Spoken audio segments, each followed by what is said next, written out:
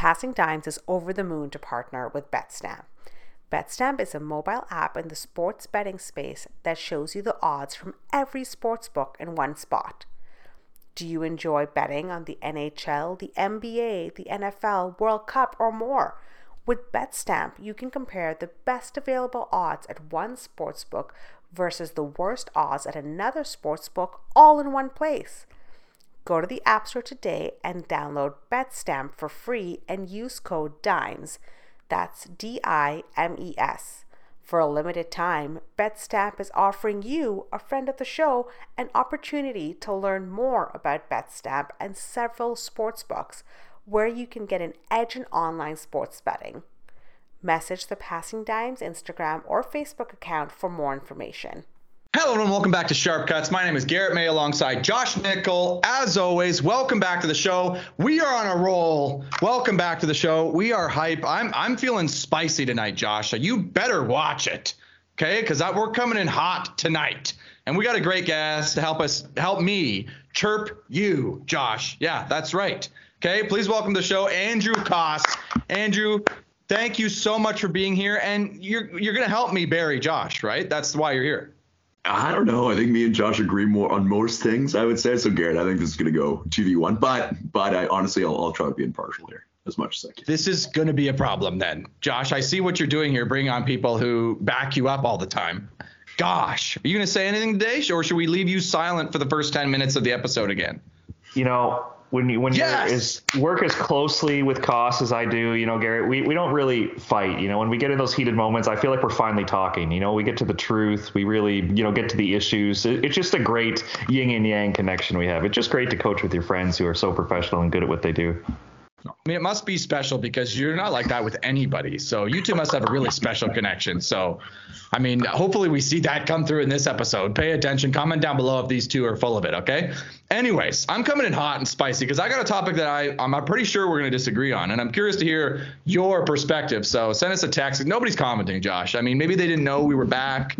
Maybe, you know, it's early in the year. Like, you know, like, hey, we're back and I'll get in the rhythm. So let's jump into it. So I'm curious because a friend of mine, Michael Denton, assistant coach at the U of T men's volleyball program, former Crush athlete, sent me a message and asked me a question, which was definitely a stumper for me. One I definitely thought about. I was like, oh, I don't have an awesome answer for this, but I think I formulated it over the last few days. But the question was, to what extent should you game plan to play to your strengths versus playing to your opponent's weaknesses?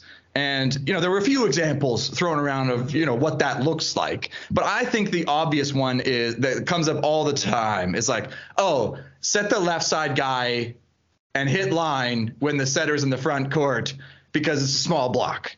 Like that's the small block. So let's set into it and exploit that weakness on their side, as opposed to let's set our best guy more often. Maybe it's not that guy type thing. So curious your guys' thoughts. And I feel like we're going to have some differing opinions here on what really is the best way to attack this. We got a group of coaches here. Let's dive in. Come on. What's the perspective? Who's going to go out on a limb and lay it down first?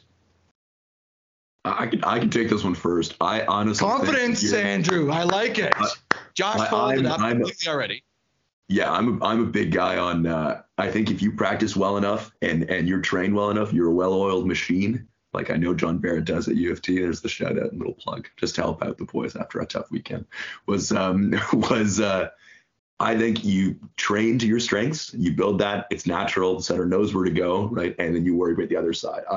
I strongly disagree with ever kind of worrying about trying to facilitate one side. I'll be honest. There's obviously you can run like overloads. You can run certain things. You can run spread offense. But I'm saying you focus more on their side unless you're playing really down your competition. I would say that's the one caveat. If I'm sitting on the fence a little bit, but okay. Yeah, well, so you're going in on that example. But what about on defense? Like, say you got a middle who's really good at closing to the right side. So we're like, hey, you just go to the right side. Like, go and dominate that right side guy because you got a big block out there. Like, or does it matter based on offense, defense? Yeah, I don't know. I think on defense, I think, again, it still starts to their side. Like, what are they going to beat you with? Like, have you played with too many guys that are so good at moving to one side for middle?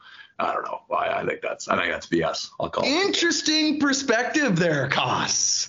I bet Josh is the full opposite. Perfect. Well, Garrett, I would like to start off that I did get one text. I don't know if anybody commented on the video, but somebody texted me. I'll protect their name because I don't want to stop getting these text messages. It makes me think people actually listen to the show. We need that. That's the only feedback we get. I missed the show. Sean is fantastic. Glad to see he's killing it. So it was more compliments on the guest than the actual show. But thanks for Sean McKay for coming on the show. I think, Garrett, you got to divide it offense and defense. My basic principle for defense is you got to take away the knowns. If we know Garrett's going to get a lot of balls and we know he's going to hit to the zone, I'm going to set up my defense to take that away. On offense, I think you need to go strength on strength, or even though we know like everyone in the gym knows that like our certain player is going to get the ball. Like if you have like a flawed offense, maybe like Canada had with Gavin, you still set Gavin 40 times, even though everyone in the gym knows he's going to get the ball, because that's your best chance to win. I don't think you go away and all of a sudden your M2 is like third in attempts because you don't want to overload your stud. I think on offense, you have to go where your bread is buttered. And on defense, as a coach, the goal is always to take away the primary. You never want to lose a game and be like, oh, well, they did exactly what they do and they beat us with it. You got to make them do something else. But on offense, I think you got to do what you do with the added layer of, and I learned this coaching at George Brown, Garrett, if you game plan really well as a coach and your guys can't execute it, you're still a bad coach. Like just because you identified what was going to beat this team. So you have to have a system that's flexible enough to play against most teams that you can pull from, because there was a lot of times where in the OCAA we knew exactly what the other team was going to do, Garrett, and we couldn't stop it. So that means we had to work harder in practice. The scouting isn't the hard part. The training to doing the stopping is the hard part. I love that you learned the lesson that if you make a good game plan and you can't execute that, you're a bad coach. I mean, how did you learn that lesson? Oh, because you found it out yourself. I think we won 8 games our first year, but then won 16 our second year. So I applied the learning really quickly, Garrett. Okay, a little self-bury, self-pump there. Yeah, hey, yeah, oh yeah, look at me, I learned my lesson. Yeah, okay, well done. So, but I don't know, like, Andrew, it sounds like what you're saying is like, okay, we're going to go into a game and we're just going to be our best selves, offense and defense, beat us type thing. Is that what you're saying? No, I think me and Josh are more similar than we're away. I think probably more I disagree on the offensive side.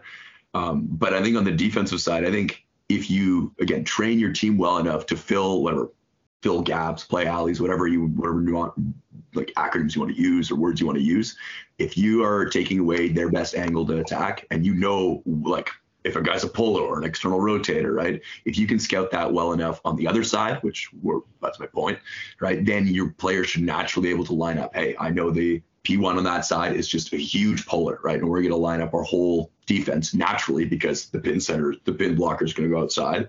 Everyone else is going to sway that way. Like, I don't think if you're well coached enough and the level's high enough, you can do that almost automatically. Whereas I think for offense, where we probably disagree between me and John, I think it's, again, some of it's self-trained, right? But I think it depends on teams, honestly speaking. If you like the Gavin Schmidt example is a good one. Like if you have one guy that's just gonna drop, I don't know, or he hit it in Korea, it was like 70 balls a match, something like that. Like it was something stupid like that. If you have that, then all right, sure. But if you're playing with a well-rounded team, most national teams are, I think you're probably looking to create space. Interesting. Okay, so you guys even disagree so nicely. You've got that level of connection. How is Garrett on the fence on this? Are you comparing your Western career, your coaching career, to Crush Volleyball? I feel like at Crush, you guys just rolled the volleyballs out and you were so confident and sure of yourselves. You didn't game plan. You just talked about having belief that you were going to get it done, and you knew you were going to get done. You can't tell me you guys were talking technical, tactical in those timeouts.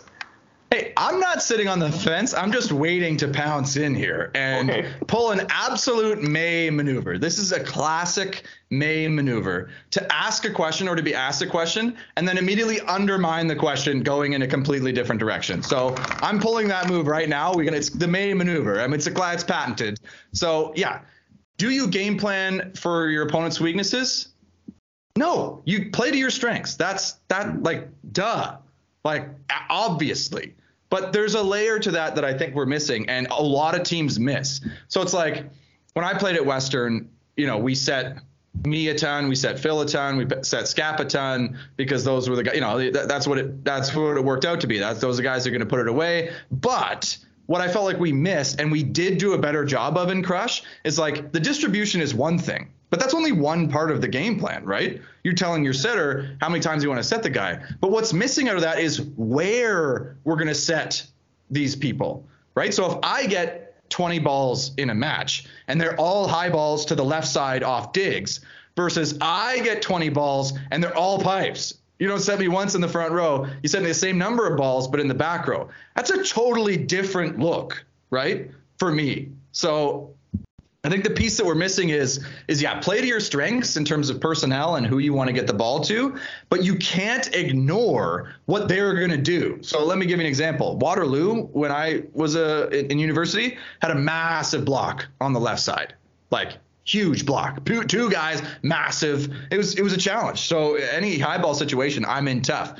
What we didn't do enough of is run me inside, run me pipe to free me up. You're still setting the same guy, but where's that game plan piece of what they're bringing and you're not adjusting to it. You're not planning to adjust to it because you got to work that stuff in your game. So I would say, yeah, like you gotta play to your strengths, but you definitely have to adjust for their strengths and their weaknesses, right?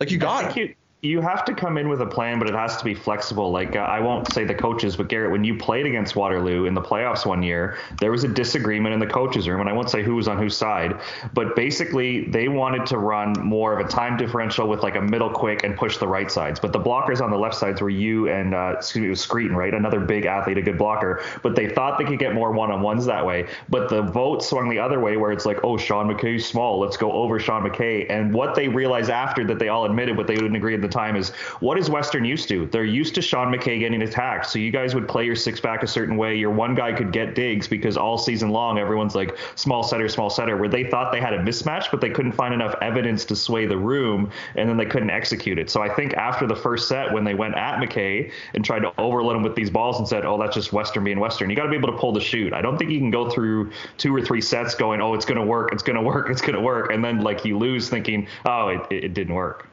Right, but the problem there is they're forgetting who their best guys are. Like, where are you at your best? Are you at your best setting time differential out to the left side? Like, is that where they're at their best? Maybe. And I think that was probably a good decision then. But that's your point. I think you can find the same guy, right? Like you can set in your Western offense where you had you average 5 points a set, whatever it was, right? You can find different ways to get you the ball in different gaps to score. Right. I think that's all based on like what the other side's doing. Like we can get our best guy the ball, right? Assuming he can hit other things, right? I don't know. I think that all stems from knowing what the other side is. Yeah. Like, so are we all agreeing that your best player should have the most attempts every game? Like, is that, I think that's general terms, and it's in different situations, but if you're the guy or the best female player, excuse me, I don't want to use the term guy. If you're the best player on your team, you should be first or second in attempts, no matter who you're playing against.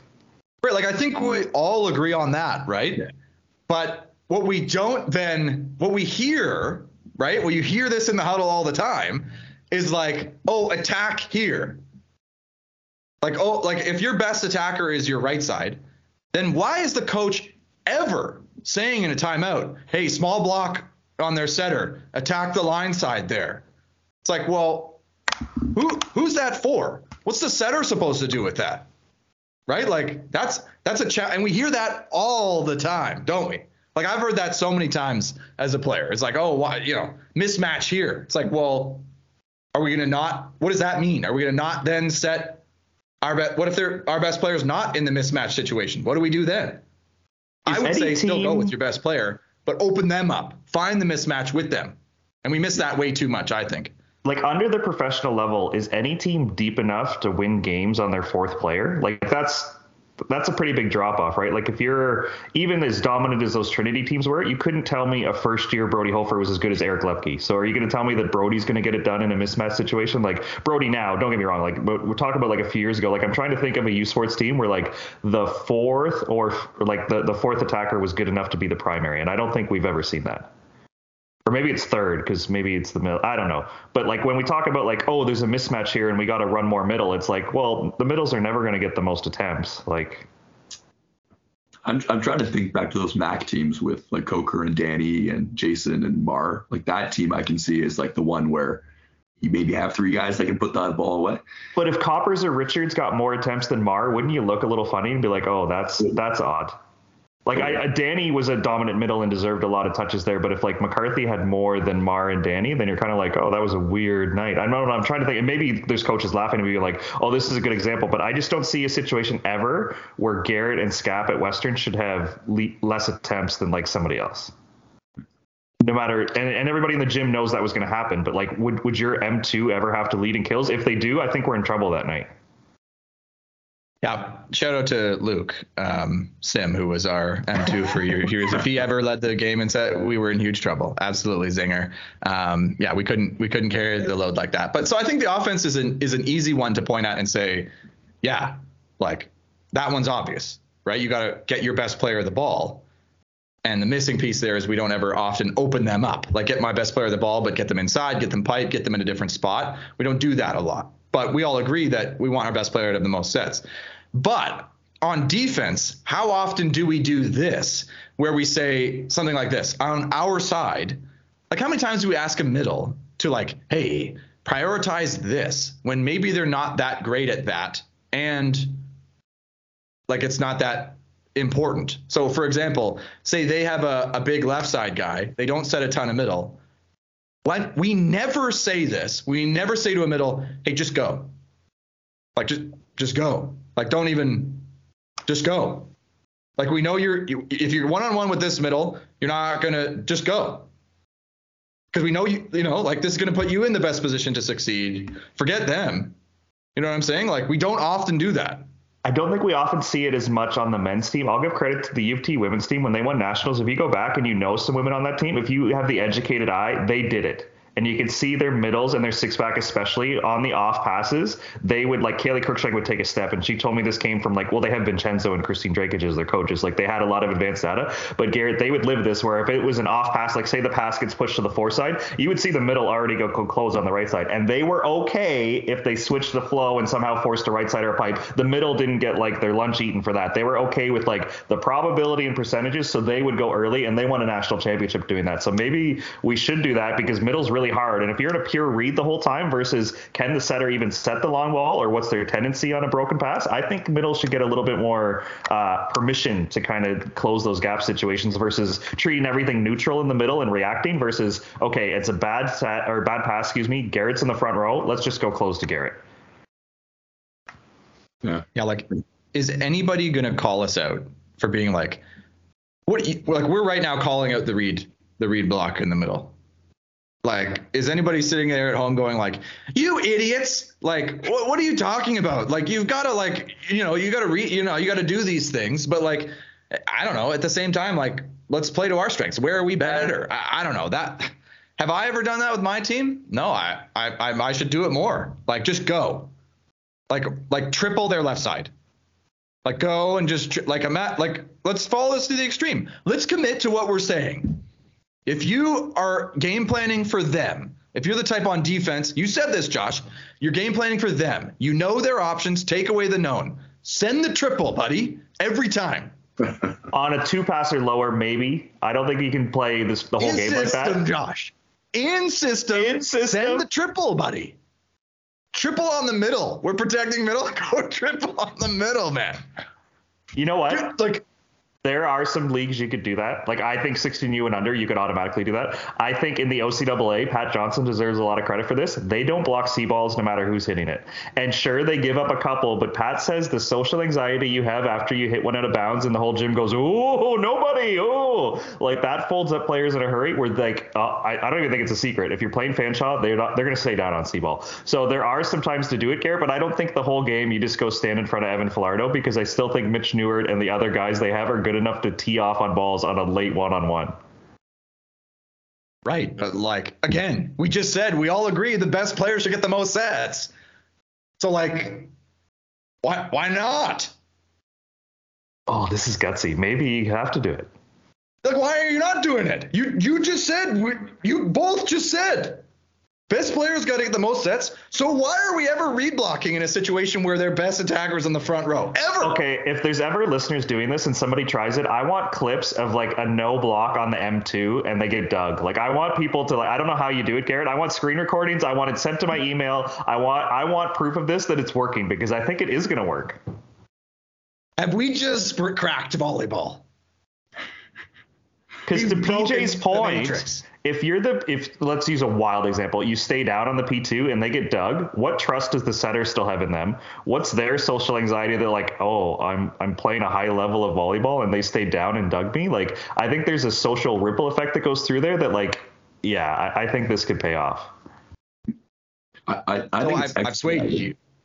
Sorry, Garrett. I think it's expedited when it's the last point of the match, right? Or last 5, whenever you get to the 20s, right? I think it's almost like, I remember Vinny, on that point, I remember Vinny yelling this like mid-play, like when the girls were playing back in the day. He'd be like, after a pass goes up, the pass is like a 1, 1919, 2020, he'd be yelling things in Italian, whatever it was, just to give calls. I think even more so, I think you're taking gambles at that point. Yeah. It's hard to get stops if you're trying to guard everybody, but if we just have to stop 2 people, it becomes a lot easier. Here's where it also plays out, Josh. You got somebody who tips ever. Put somebody right there. Like, park them right in the spot, exactly in the pocket. None of this peeling off, moving. No. You go right there. You don't move. We never do that. Somebody hits only cross. Let's slide everybody that way. Get over there. Like, we never really, like, it is funny now you're thinking about, like, as our sport, we only half commit to things, really. I'll get on board with the cross one. We want to get it all. I'm not getting on board with the tip coverage because I think you're putting somebody's life in harm's way. The way some of these men and women are hitting the ball in youth sports, they're in a danger zone. You're in the splash zone if you're doing that. Okay, no, you stand immediately behind the block. You're going to volley the tip. Like, you're going to volley the tip if it comes over, because that's how committed you are to not giving up the tip. Like, gosh. I mean, let's put our money where our mouth is if we really think this stuff. And if people say, oh, this is baloney, you can't do it at a high level. I coach at York, and when we played Brock, we played like a 34-32 fifth set. Like, it was wild. But Garrett, your tip coverage thing, that would have sped the game up, because I can't tell you how many times it was like, oh, we're going to win. Oh, I'm tipping just over the block. Like, a lot of brave players became ball control guys near the end where maybe we should have all just crashed. Yes. Got beat by a lot of tips. One person goes in there and crashes and volleys the tip. Imagine this play. You're so committed to the tip. Oh my gosh. You're so committed to the tip. You go in and you stand there. The tip comes. You volley set somebody. Like a pipe or something. Like, you want to score points? There's points on the table waiting there for you. And then you yell through the net, don't ever tip against us again. See what happens. Yeah, but then you got to go back to the next one. Like, you got to go back to the spot the next one. I mean, you can't not after that. Absolutely. Well, do you guys remember that video? That reminded me of Chris Tao doing that in Rochester. That Pac-Man video from like 10, it was maybe over 10 years ago now. There's a video of Chris Tao. I remember their coach telling them that the guy's serving lollipops. I think it's almost worse on a serve, right? And he stood up and set left side off the serve, off the float serve. And he scored down the line. I remember my old roommate, Chris, did that. And it was like the most like F you to this team sucks, right? Like, he served short, believe it or not, too, on that float, sets left side, bounced down the line. So we can pull it up. I respect that maneuver, and I'm glad you brought it up, Andrew. The short serve. Nobody ever does it. Ever. Have you seen a short serve this year? No, like, just some of the skies ones. No, I haven't seen like the shorty. There's some pretty gifted servers. Like, I know I kind of ripped on Brody in his first year saying he wasn't good as Eric Lepke. The control he has on a spin serve to move the passer short deep, but I haven't seen the water fountain type path, Garrett, that we're like obviously trying to get in the center or the middle's way so they can fumble this. I haven't seen that this season, no. Yeah, like, there you go. You're like, any coach who's going to say, yeah, we're playing to we're game planning them. Oh, we've analyzed their weaknesses and we found an exploit, and never short serves is full of it. It has no idea what they're doing. I'm calling you out. If you're listening and you don't do that, you're wrong. That'd be an interesting one. We had Nick Hogue on the podcast, and he talked about like serving zones. And the one that TJ told their servers to always focus on is the line to line that stays behind the setter and the pass starts. So serving from your 5 to 1. I'm thinking a 5 to 2 would annoy me so much as a setter, because if you fumble that pass, they're basically like pushing the ball into you, right? Absolutely. Like, it's so close to the setter. They're like trying to stay out of the way. Like, trying to make that pass good is so hard. If you can serve short to 2, like, the whole world opens up for you then. if you pass it low, it's into you. If you pass it high, the setter has to like run around the ball and try to find their vision, and their whole orientation's off. I think we just changed the game, Garrett. Now every club team listening should be practicing their 5-2 short serve. Yeah, well, you know what? I started this segment thinking that these two guys, we'd have some disagreements, and we did. But it turns out that I've swayed everybody and convinced everybody to get on my side with this and check themselves when they're talking about this game plan. So I appreciate you guys being great sports about this and just, going along with all the stuff that I've been saying. So there's never a time where U of T, Evan Florida is not going to lead in attempts. Is that what we just said? You have to give your best player all the attempts? Even if the team who plays him this weekend just goes triple block on Evan the whole way, are we still giving him the volume? Great question. Great question, Josh. Absolutely great question. That's really the question. So how much do we believe that your best player should get the most sets? I'm in for it. I think so. I think Andrew's in for it. If it's my boy EF7, whatever Evan's nickname he calls himself, I'm good with that. You know what? If they're gonna do that and stack the triple, I would double down and set that player even more than normal. Just tie her at the left fully side. Commit to the game plan. I think I would fold up, and if they're going to start the right side and middle in front of Evan and have their left side block middle, I'd be like, guys, we got to switch the flow. We got to set middle, or we got to set more like C-ball or right side. I think I would fall for the trap and be like, oh, they're going to try to take Evan out. We're so deep we can do other things, where, yeah, you would fool me into not setting my best player. But I think the U of T right side can get it done with a late one-on-one block. Yeah, I mean, that is how we turn volleyball into a more interesting strategic game, I think. Is by doing crap like that, because then the pressure's on you as a coach to be like, okay, don't set our best guy, go out here and for the purposes of winning. So I'm here for it. Alrighty, well, comment down below. Let us know what you think. And Andrew, you gonna come back retroactively and comment down below and just bury all of us and be like, I think we all are. When we all go back to listen to this, we're gonna be like, I can't believe I said that. That's not how I feel at all. This is stupid. Don't do this. No, I'll double down right now. I'm fully committed to everything I've said. So Douglas is going to throw up the automatic triple. When you screen somebody to serve, your three guys are just going to stay there. They're just going to stay in front of the left side. Absolutely. Let's go. If we're committed, let's commit fully. You ever run a commit block in the middle? Commit all three guys. Do it. You're going to have the one guy commit, put the three guys on it. Anyway. All right. Comment down below. Tell us how much idiots we are, or whether you agree with us and what you want to see more of. So let's move on, because that went on longer than I thought. I guess that was kind of fun. But let's get to everybody's favorite segment, fan favorite segment every week. I hope you're ready for this, Andrew. It's Players and Clowns of the Week. So let's get to it. Who's starting here?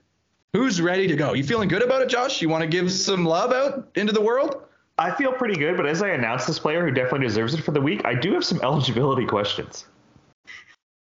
Uh-oh. So, Fraser Valley, the women are an absolute wagon of a team. Totally streaking here, Garrett. They've won 9 matches in a row. And a big part of that is an athlete named Gabriela. Her married name is Bimond. I think her maiden name is Atea. So anyways, awesome player. She got 19 kills the first night against Thompson Rivers, 15 kills on 26 attempts the second night. Fraser Valley's totally streaking. She's a big part of it. Yes, awesome. Awesome job by Gabriela. I'm looking into her profile. So she played at UBC. She was a redshirt one year and then obviously played. So she was a part of some national championship winning teams in 17 and 19. Then she went on to play pro, but now she's back in university. Really cool story. She's playing with her siblings. So there's 3 of these sisters on the squad here at Fraser Valley. But I was under the understanding that if you played professional indoor, does that not count as a year of eligibility? Or do you get your 5 years of university no matter what you do? She's been gone and then came back to U Sports, which is a cool story to play with her siblings. I can think of examples that I thought went overseas. I don't know how legit the league was, but came back and played. There's one girl at U of T. She was in Salzburg, so she played in Austria, and she played in France B. So I'm curious, did her 2 or 3 years at UBC, I guess it'd be 3 years at UBC, and then 2 years of pro, does that not your 5? Do you get to play more on top of that? Dude, I don't know. Aren't you the rules guy? It makes me wonder how many people have played in like Denmark, Austria, like lower leagues that we should be calling to come back to U Sports. Are you giving a player of the week and then potentially calling them out for eligibility issues? No, she totally wins player of the week based on her merits of points. But when I was reading her profile and I saw that she's already played pro, I was like, wait a second, I thought pro counted as years of eligibility. So I'm not questioning Fraser Valley and I'm not questioning this athlete. I'm just saying I thought as soon as you left school to go play pro, those years counted. Well, like, what does pro mean? Because that's very hard to find, right? Because in the 4 years I was at university, I played in FIVB tournaments. Is that pro? Different discipline, maybe, because the NCAA calls that a different discipline. You can play indoor and then you can go play beach. Well, why do we care about what the NCAA thinks, Josh? Like, why do we care about that right now? I was just trying to use a league that's dealt with that issue of beach volleyball versus indoor volleyball. For them, for sure, it's a year. Yeah, like there's been a ton of athletes who play like they're 4. You only get 4 in the NCAA, but they play 4 of indoor, and then they'll do a post grad and they get 1 more to play beach. Oh, okay. They don't get like 8 years of eligibility. Although it didn't J.R. Smith play college basketball, now he's playing golf. Like I think if you switch sports, you technically get more years.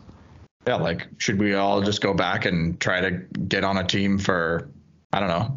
No, that's not what I'm saying. What I'm saying is we should be recruiting the people who've played pro and then come back to start their lives, and they can help York win a championship. Okay, so this has turned into just a recruitment push from Josh on his player of the week. So now it just turned into, hey, come back to York if you played pro. Yes, now that we know it's legal. Well, we better cut it off before anybody else is bamboozled. And her siblings, Lauren and Talia, came from Douglas College, so obviously, fan favorites there. Go Douglas. I guess. I don't know. I heard their assistant coaching staff is just so many guys on that absolutely staff. Top tier. But anyway, sorry, Garrett, to get us off track. But yes, Gabrielle, player of the week, absolutely killing it. Fraser Valley's crushing it. But I'm still curious how you're allowed to be a professional athlete and then come back to an amateur league. The nation's best are coming to Hamilton. The Marauders are proud to host the 2023 U Sports Men's Volleyball National Championship and will welcome the top men's volleyball teams in Canada to McMaster University. 8 teams, 11 games, and only 1 champion. Secure your spot now and be there to catch all of the action. Your seat awaits. Tickets are available at marauders.ca/tickets. Yep, Josh, always interested in the technicalities. Well, why don't we do some research and come back and actually bring some knowledge to the show instead of just asking questions all the time? Actually, that'll probably never change. I thought you run a volleyball podcast. You might know the answer, Garrett. That's why I asked. Yeah, I mean, I thought the same thing about you. So, I mean, what are we going to do? Comment down below. Help us out. Send us a text and let us know. That's usually us. This is just us trying to figure out how the world of volleyball works. And you all are on this journey with us. So, all right. Andrew, are you ready or you want me to go? You want some more time? I definitely have my clowns I have to think about. I don't know. You think about player of the week because the player, we have to establish some love before we tear people down. So I'll go and you think about it. So my player of the week, and Josh, I'm not sure if you're going to love or hate this. Andrew, I think you're not going to like this. My player of the week is Western's administration. Western University's athletics department. And I'll tell you why. Because they've implemented such an awesome setup. I'm jealous I didn't have it when I was there playing. So in Alumni Hall, where they play their games, it is a big stage, right? It's where they do convocation. There's big curtains, like it's a big stage. They play it, and then there's huge seats and stands in the back. It's like a theater. So what they've done, Josh, I don't know if you know this, but they've now added a bar. They've put a bar licensed. You can buy alcohol on the stage now. So you can sit in the stands and just have a relaxed experience, or on the other side of the gym, you can go in there and buy booze. So what ends up happening is for Friday and Saturday night games, you just get the whole goon squad in there having beers, getting drunk, and chirping hard, which is something Western never had. Now they have people directly behind the bench chirping in your ear, full on intensity, and I'm here for it. Western, it's about time we got some edge over there in Alumni Hall, and that could end the curse, Josh, just by that move right there. Well, one, I see this as a business opportunity. If anybody wants a Sharp Cuts Reverse the Curse t-shirt, they'll be available next week for the Mustangs here. But two, how is this not a clown move? You're telling me the Western fan base, which was already not very nice people sometimes, now we're going to liquor them up and encourage them to talk to the players? We have a code of conduct for this exact reason. It absolutely is a clown move, and I debated thoroughly whether to make it a player of the week or a clown of the week, and I decided to end on player of the week because I really like it. So I'm not against the fan experience and making it somewhere people want to be. I just hope that the people serving are like top tier, like Smart Serve certified, level certified 5, 10, whatever the highest level Smart Serve is. Or maybe like 2 limit per customer, because I can see a lot of people abusing this and like really getting too personal, I think, with some of the chirps. It's okay to support your team and help them win. It's not okay to get personal. And like the level of personal, some of the worst I've heard from our guys is like they like creep your Instagram and figure out like your partner's name, or like if you're married or if you have like something going on. Like that stuff crosses the line for me when you start like getting real personal. I fully agree, and it happened this past weekend, and they were getting personal, and it was your exact nightmares are coming true, Josh. That's exactly what's happened, and now Western is hostile at home. It's not a pleasant playing experience with nice stands where people are far away, you can't hear them, they're right behind you, and I'm here for it, Western. Absolutely, let's go. Mustangs Reverse the Curse. T-shirts available next week. Sharp Cuts. Absolutely, I support it. Okay. Andrew, the time has come. You got to give some love out if you're going to call somebody up. So who you got for player of the week? Are you only OUA or U-Sports? No, I just happened to be that we were today, but you go wherever you want. I'm gonna go a little off the wall here, but Coda Fava from Italy, the lefty defender, Nicola's defender. I know we're switching to beach here, but I think and it's easy to have like a one-shot kind of one-year wonder where you're a legitimate player. This guy came in the World Tour Finals, right? Had played Molensorum twice to 3. They ended up coming third. They beat Brouwer Musen, destroyed Victor Felipe and Renato, right? These guys are legit, right? Nicola, we know that's no surprise, but you don't know about the defender. He's got one of the whippiest arms in the league. He's, I think, 23 or 24 max. I know Josh will always say, oh, that's the age for medals and stuff. That's always a response for that age. But don't worry about Josh. But don't worry about how many times. It sucks. But no, for how many experience he's had on the tour to now he's coming out and consistently getting that placement, I think you got to give him some love. So I'm going with Sam Cota Flava. I mean, congrats. And I mean, Italy on the men's side is hot right now. Italy men's beach is hot right now. And I'm jealous. Like, why couldn't it have been Canada? There's no reason. Like 5 years ago, well, that's not true. There was a period in there where Nikolai and Lupo weren't doing so well. Rangieri, Carambrula broke up. Now they're back together, where you're like, Italy's not really in it. Now they're back. And that could have exactly been Canada, Josh. And it's your fault. So congrats to Italy for dominating us. And Josh, what the hell, man? Like, come on, get it together. If they can do it, why can't we? That's a perfect example. If they can do it, why can't we? Shout out to them. I think the lower hanging fruit would be Molensorum absolutely walked through World Tour Finals. And Garrett, in the spirit of this show, what we've said for years is we cannot get used to this. We are seeing 2 of the greatest athletes of all time. We need to respect it. We need to shout it out. We're almost used to it, where at least they went to 3 a couple times this tournament, where they weren't like laying a total beatdown. But we cannot get used to how good the Stormway team is. And that's my rebuttal to you guys thinking Italy's so great and better than Canada. I guess we'll see, guys. I guess we'll see. Yeah, but we're bored of Molensorum. Enough of these guys. They're Norwegian. They're nice guys. They're dominant. What's interesting there? Like, come on. They're not Canadian. So why do we care? And just on my earlier point, I have a source. It's totally legal. You can play pro and go back to U-Sports. So if there was any rumors that I was starting, that Gabrielle's not eligible, she's 100% eligible. She's going to continue to get 20 points a game. Fraser Valley, wagon, hop on the wagon. We should have shirts made for them too. Look at that immediate fact-checking himself mid-episode. I felt bad because you're like, are you saying Josh? We should check her eligibility? No, I'm not starting a witch hunt. I'm saying she had a great weekend. She's my player of the week. And then I read her profile and I was kind of like, this is weird. She's been in U-Sports since 2017. But that's because she left to go play pro. And now she's back to play with her 2 little sisters. What a great story. They should make a movie about this.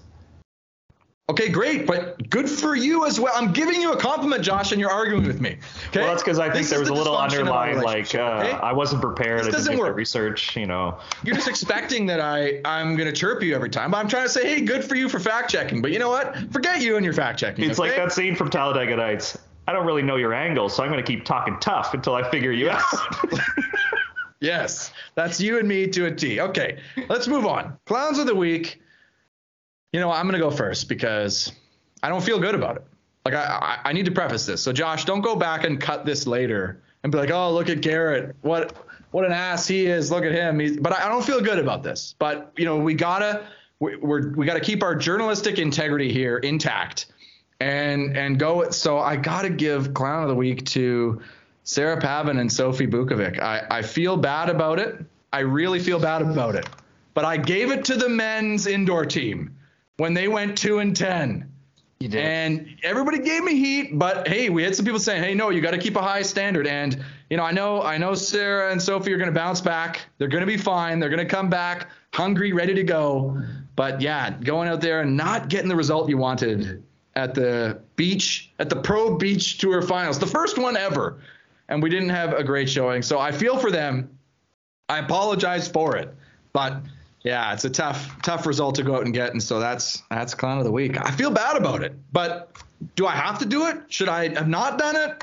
I don't know. I'm torn with this one. I think the listeners are going to respect you for standing up and, you know, not tiptoeing around this. It's a insanely hard tournament to start a new partnership. I mean, they were behind the 8 ball being like a new team there because it was top 8 and 2 wild cards, and they were a wild card team. So yeah, I mean, you got to do what you got to do, Garrett. I will say they played a lot of competitive matches. They didn't lay down, unlike the Grimalds, who I think got single digit in one set anyways, but at least they I guess they won a match, so maybe they're not your Clown of the Week. But yeah, I respect it, Garrett, but we know this won't age well. They're going to bounce back.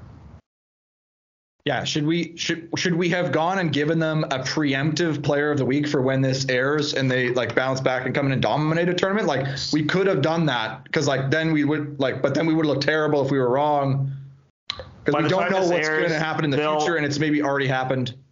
They'll have a top 5 finish by the time this airs. And fun fact, I don't know if Sarah Pavin's ever lost 4 games in a row at anything. This is new territory for all of us. You know that's not going to go over well. So I hope that they bounce back well. But gosh, yeah, I feel bad about it. Clown of the Week, just the name, Clown of the Week, it cuts you. It's a sharp cut on that. But yeah, tough result. I know they battled. They got a few set wins, but yeah, tough turning. Well, how many weeks did they actually get training together, though? Unclear.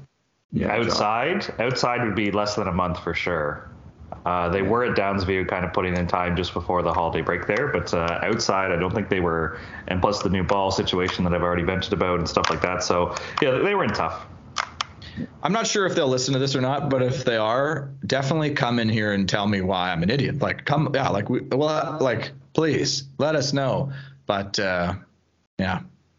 That's the thing about sharp cuts is we have an open door that if we make fun of somebody, I'm still waiting for somebody from the Western men's team to come on and defend. Not only are you serving alcohol to a bunch of rowdy people to begin with, but Garrett basically called you frauds. So you should come on the show and discuss it. Well, now I called them frauds. This is getting worse every time you tell the story, Josh. Okay, they're cursed. Sorry, I chose the wrong word. They're cursed. I should have given a Clown of the Week to the York Lions men's volleyball assistant coaching staff for just a terrible year. How about that? There was a moment that was a pretty clown move that could have went bad. Coach wanted a sub. We vetoed him and told him not. You know, when you bring in your serving sub, we thought we could get one more time around. We didn't get around, so he was pretty upset. But we won the match. You vetoed the head coach on a serving sub, and okay. You know what? I should have done my research and had that in the bank to bury you. But took a risk. Didn't pay off. They don't make movies about that. They don't make movies about the people who try and fail. You know. That's so true. So speaking of trying and failing, why don't you give us your Clown of the Week? Mine is so incredibly petty, but it needs to go on the internet. It needs to be told, Garrett. U Sports Top 10. We've established this thing is not legit. This is a complete clown move. But here's a fun fact, Garrett. Queens is 8-6. They're ranked 7th in the nation. Guess where they're ranked in the OUA? 7th. How can you be the 7th best team in the nation when you're the 7th best team in your conference? And you might say, oh, it's based on ELO, and put your nerd glasses on and tell me how, oh, they just beat Windsor, so therefore they must be good. They've split with U of T. Check the results. They've lost to the York Lions, who I don't see on the rankings. So if they're so good that they beat Windsor, like Western loses 2 matches to Western, and apparently they're like into space now. They're off the top 10 for no good reason. Like there's only 2 Ontario teams on this whole list. Mac, who's legit undefeated so far, and Queens, the 7th best team in the province, is now the 7th best team in the nation. Give your head a shake. Wait. There's 2 teams on the top 10 from Ontario? Yes. Mac and Queens. Yes. No U of T, Queens is no Windsor, no Nipissing. Ranked 7th in Ontario. If the playoffs started today, they would be the 7th place team. Yeah. They've lost to York. They've lost to TMU. Like, I'm sure, yes, you beat Windsor, and that shoots you up the ELO, whatever results. But, yeah, the proof's in the pudding here, guys. Like, let's... Well, no, I mean, I think we've got to applaud. This is a player of the week for the top 10. Whoever's calibrating this is definitely getting it right. Like, I feel like this top 10 exists just to annoy me. Like, I feel like it's that well established that, like, everyone agrees with, like, the top 5 because it's Alberta, who's really strong. And I think they lost one of the early games of the year and then been streaking. Mac, Sherbrooke, Trinity, and Mount Royal, who's everybody's new favorite team. But then the rest just keep shuffling, and I think it's just designed to, like, trigger me. Did Sean McKay and the Saskatchewan boys make it on there? They're 8th with a respectable 12-6. Now, I don't know if ELO factors in what Sean admitted on the show, where he's got a couple big wins against teams who didn't have their guys. Like, he'll admit when they beat Trinity wasn't at their best. Yeah, but how's the ELO going to calculate that? No way. The ELO quotient or whatever. Let's get the Sharp Cuts quotient back, Josh. We've talked about this before, and honestly, I think we should double down and support the top 10 and really say what's great about it. Because really, if you're going to pick 2 teams from Ontario to put on the top 10, what 2 better teams to pick than Mac and Queens, right? No one else is worth anything, right?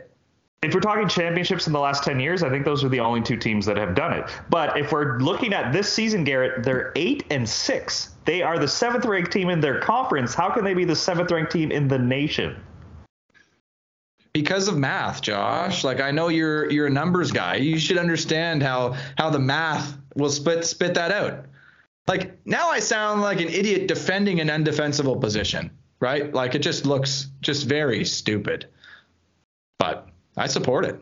Good for them. Good for them for having the courage to publish that. And U of T definitely doesn't deserve to be on there, right? U of T should never be on there, right, Andrew? Okay, like, never. Stop this. Yeah, so we had a tough weekend. That's totally fine. That happens. Yeah, however, like if you lose to Western, you're not getting on the top 10. But Western can't be on the top 10 either. They're just the gatekeeper of the top 10. If you lose, then like yeah. Does absolutely. ELO count the beer sales of Rowdy fans though? That's the question. They should.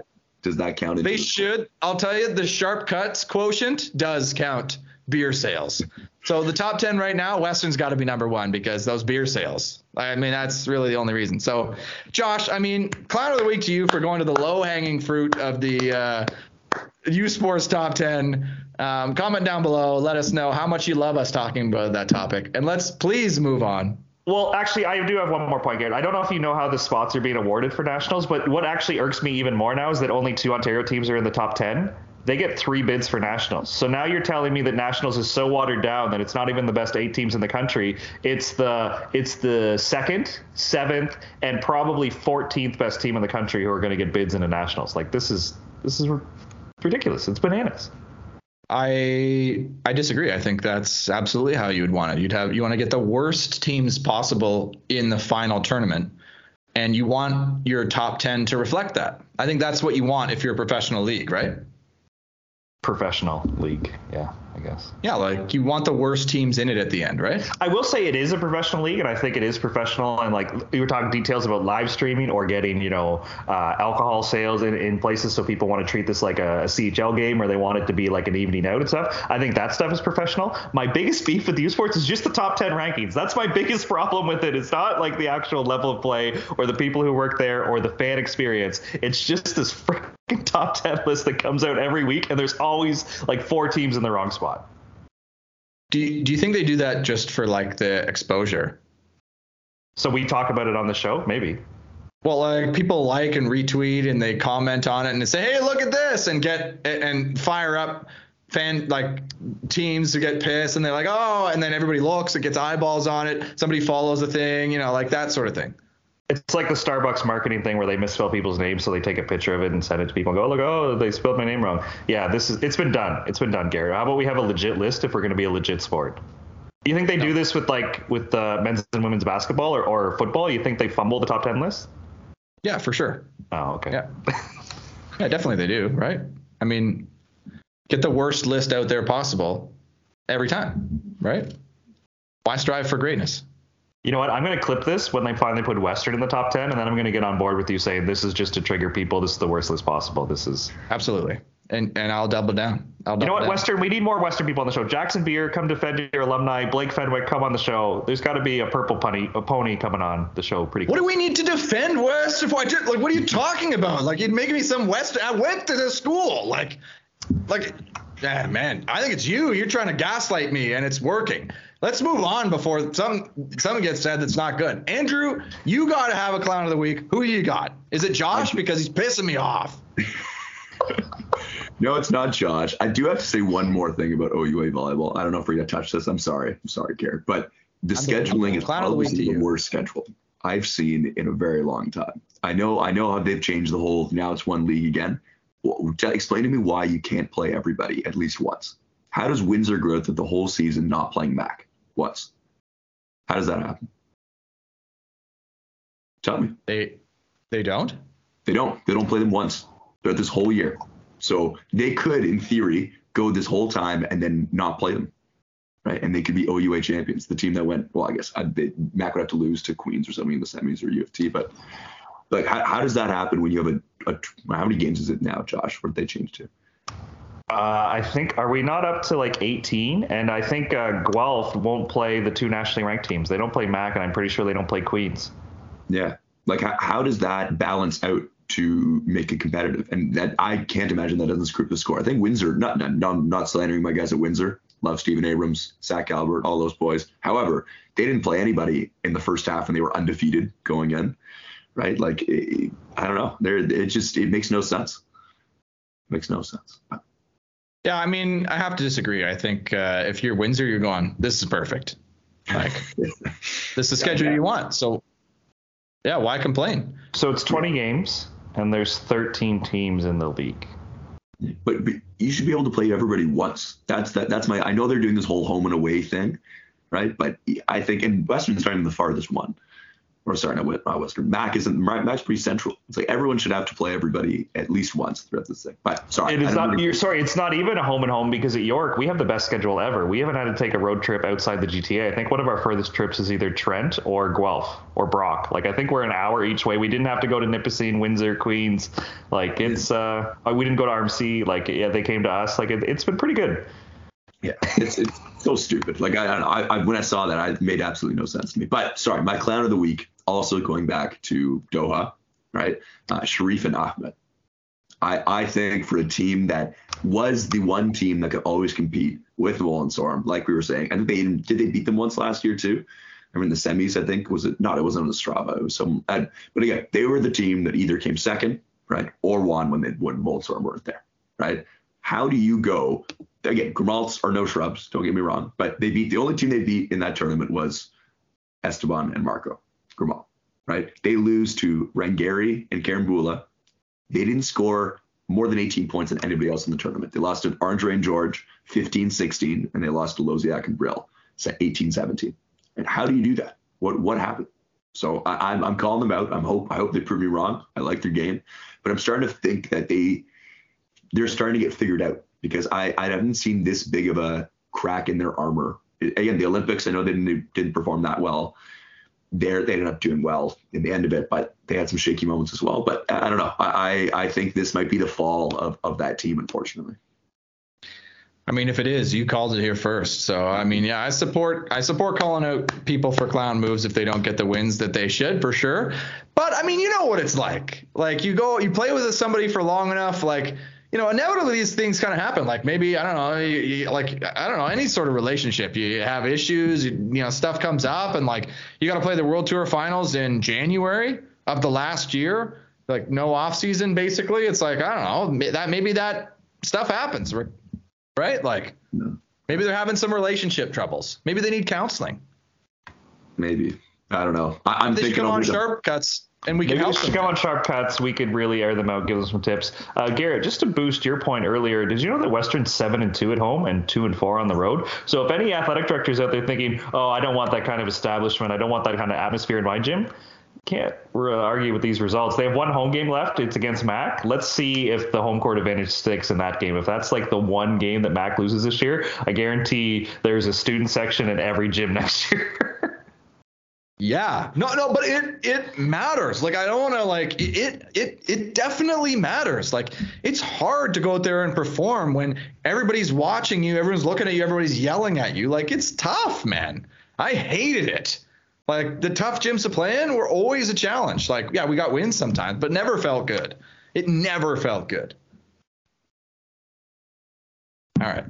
Well, there's players and clowns of the week for you guys.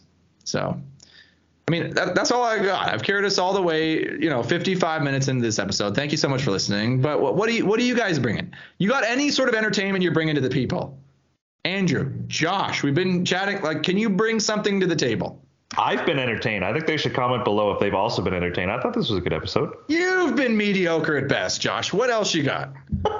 Well, I don't think we got to the topic, so let's leave the cliffhanger when Koss comes back. Garrett, Ontario club season is too damn long. We need to delay it just a little bit and start when the other provinces do.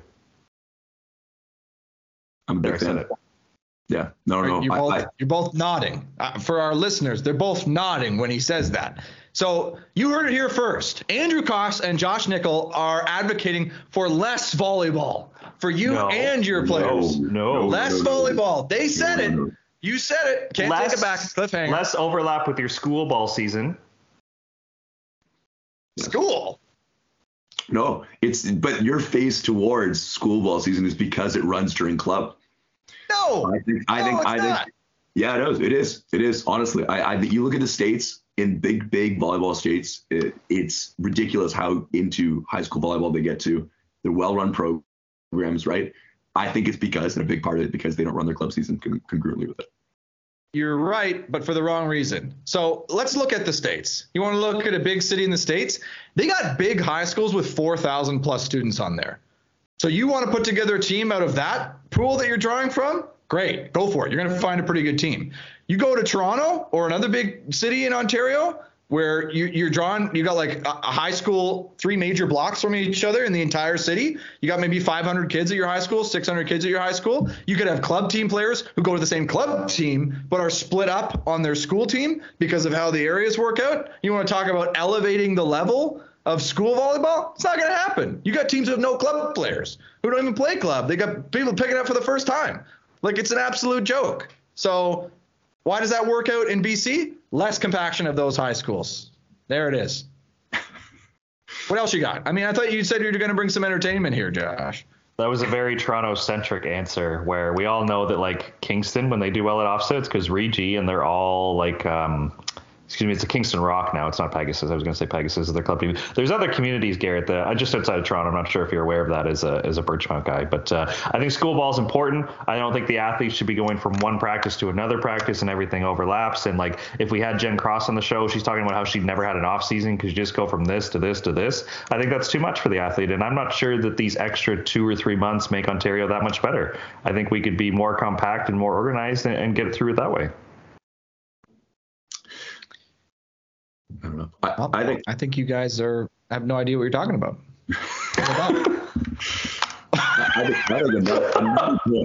Another point is when you're going to club trats happen September most times, right?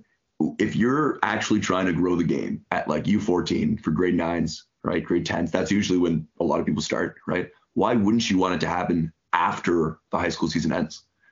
Right? Most people play in the fall for both. Well, here's the male-centric view from you two knobs. The men's school season is in the fall, and the women's is in the winter. So if we start club in January, the women are still playing. So what are you both talking about? Well, obviously, Garrett, we would match and do what BC does and have both high school seasons going on at once. Well, we're not the school boards, are we? Or you got well? Hey, you got some influence there, Andrew. You got a little bit. I could get going on that, but no, I don't know. I'm with Josh on this one. I'm a pretty big advocate of that. I think it grows the game. I think you get more people there. I don't know. I think hot take, maybe not a hot take, but sharp cut. Sharp cut would be. I think that's why BC probably has a more casual community of volleyball. I think that whole extent, it's a long shot to make that connection. But the fact that you're able to have, again, that whole beach scene with kids, right? It helps that they're on the water in the ocean. I'm not saying that's not true. However, we have Ashbridges Bay, one of the most beautiful places in the world, my take. But to have that, right? They have such a great rec leagues. Their climbers go crazy, right? I think part of that is because you have high school guys playing at like tier 8 in climbers, falling out because they had a good experience. We're able to get exposed. So you're advocating for the school volleyball experience? Yes. To then grow the game, Garrett, and have more people to support our sport, because you can't tell me Van Open's not the best event in Canada. And why is that? Because a bunch of volleyball people want to go out and support it. Yeah, I think you're both crazy. Garrett, you've played finals at Ashbridges Bay in front of like family and friends. We don't have people here. There's been more fans at a climber final than there has been at a provincial final. Yeah, I think that's people from Toronto are a little bit pretentious, and like that. I think that's a reflection on the city, but not that people don't play. There are thousands of people who play club volleyball and graduate high school having played club volleyball every year in the city. You're going to tell me that, like, if you had school people, there'd be a more better fan base? Like, there's enough people. I would say the beaches for sure. I think that would benefit from it. How many players come from like that Least Side area that are legit? I don't know. I'm not crapping on Least Side's club here by any means, but that whole East End that does have that access to the beaches, I think that would grow. I don't think that's that far of a stretch. Well, I mean, you two have outed yourselves here as complete nimrods in talking about the school volleyball. You haven't had to go through the experience, Josh. Do you know what it's like out there? Which part? Sorry, which part? High school volleyball. I was once in high school, yes, Garrett. It was a few years. And you played? Yeah. Wassa. And so you know what it's like, and you're still saying it's good. Oh, you're trying to argue that because club ball is better than school ball, you shouldn't play it at all? No, I'm arguing that just the experience overall is a crapshoot. There's a few throwaway games. I think it's a good experience. I think it's good to play with people who are better than you, not better than you. I think it's good to play against different schools. I think it's good for an athlete to feel like they're important to their school, and they can maybe have a little bit more confidence by playing for their school team. And I also think, Garrett, we have like 70 and change subscribers to the show. So maybe if we had 10% of fans from a bigger number, we could increase our listeners for this show. Like, I think if the volleyball community was bigger, 10% of 10,000 is bigger than 10% of the 70 listeners we have now. So you think if we shorten the club season, we'll grow the game? Yes. As strange as that sounds, Garrett. Which is a really tough argument to make, I think. But you guys are making it. We don't know. Would you say that the volleyball community in other provinces in the West Coast where they do that is bigger than in Toronto? Per capita, I don't think you could argue like Ontario's numbers of volume. Like, what percentage of the general population does Ontario have? It's a big chunk of people. So if we're talking pure numbers, Garrett, I think you're lying with statistics. I think if we talk per capita, if you host an event, a national team event in Vancouver, like the men's and women's indoor team do, they sell more tickets than Big Bad Toronto does. And you could say, oh, there's less competition for the entertainment dollar. I'm not so sure about that. I think there's a better community who people feel connected and want to be a part of the sport. And I don't think everyone who's going to watch these men's and women's games in Vancouver is a U Sports level player. I don't think they're all high level players. I think they're people who just love volleyball. Yeah, I think it's a fair argument for you two to make. I think it's completely wrong, but I think it's fair. I think it's a culture thing more than like people in BC. Now that I've lived here for a year, people get out and do stuff. People go outside. People like go out, go for a walk, go and do stuff. Like in Toronto, people are meandering downtown, go for dinner, go for coffee, go for drinks. Like they're outside less. So I just think it's probably a culture thing less than, man, you're telling me Toronto, 8 million people in the GTA can't put together a massive group of people? Like they totally can, but they just rather be doing other stuff.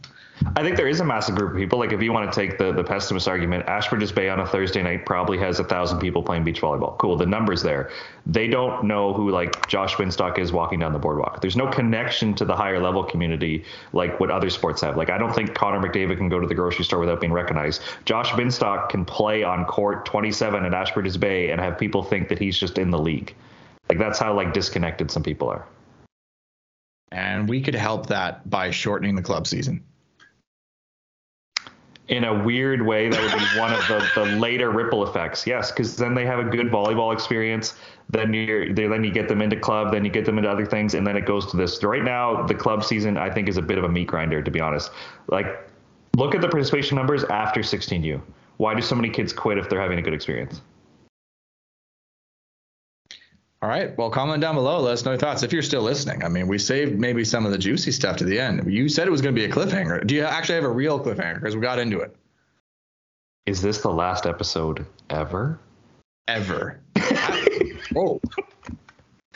Whoa. I was trying to think of a good cliffhanger. Yeah, that's a poor cliffhanger because they're just going to see our 4th episode in a row pop up and be like, oh, that Josh, he teases. Let's not promise that. Okay, if the show doesn't come back, don't panic, though, because I don't think this will be the last. Yeah, like if we're not here next week, we're done forever.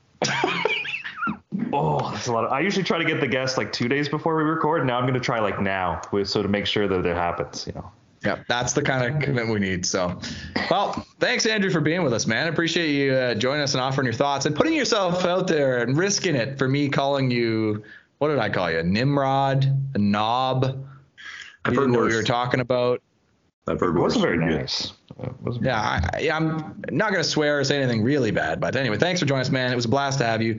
Thanks for being a good sport. And I mean, thank you for listening, everybody out there. If you haven't already, hit that subscribe button because we're getting close. I think we've passed it. Number of episodes, number of subscribers. So we need your help. Be a friend, tell a friend. I don't think Andrew has. No, you were one of our first subscribers, weren't you?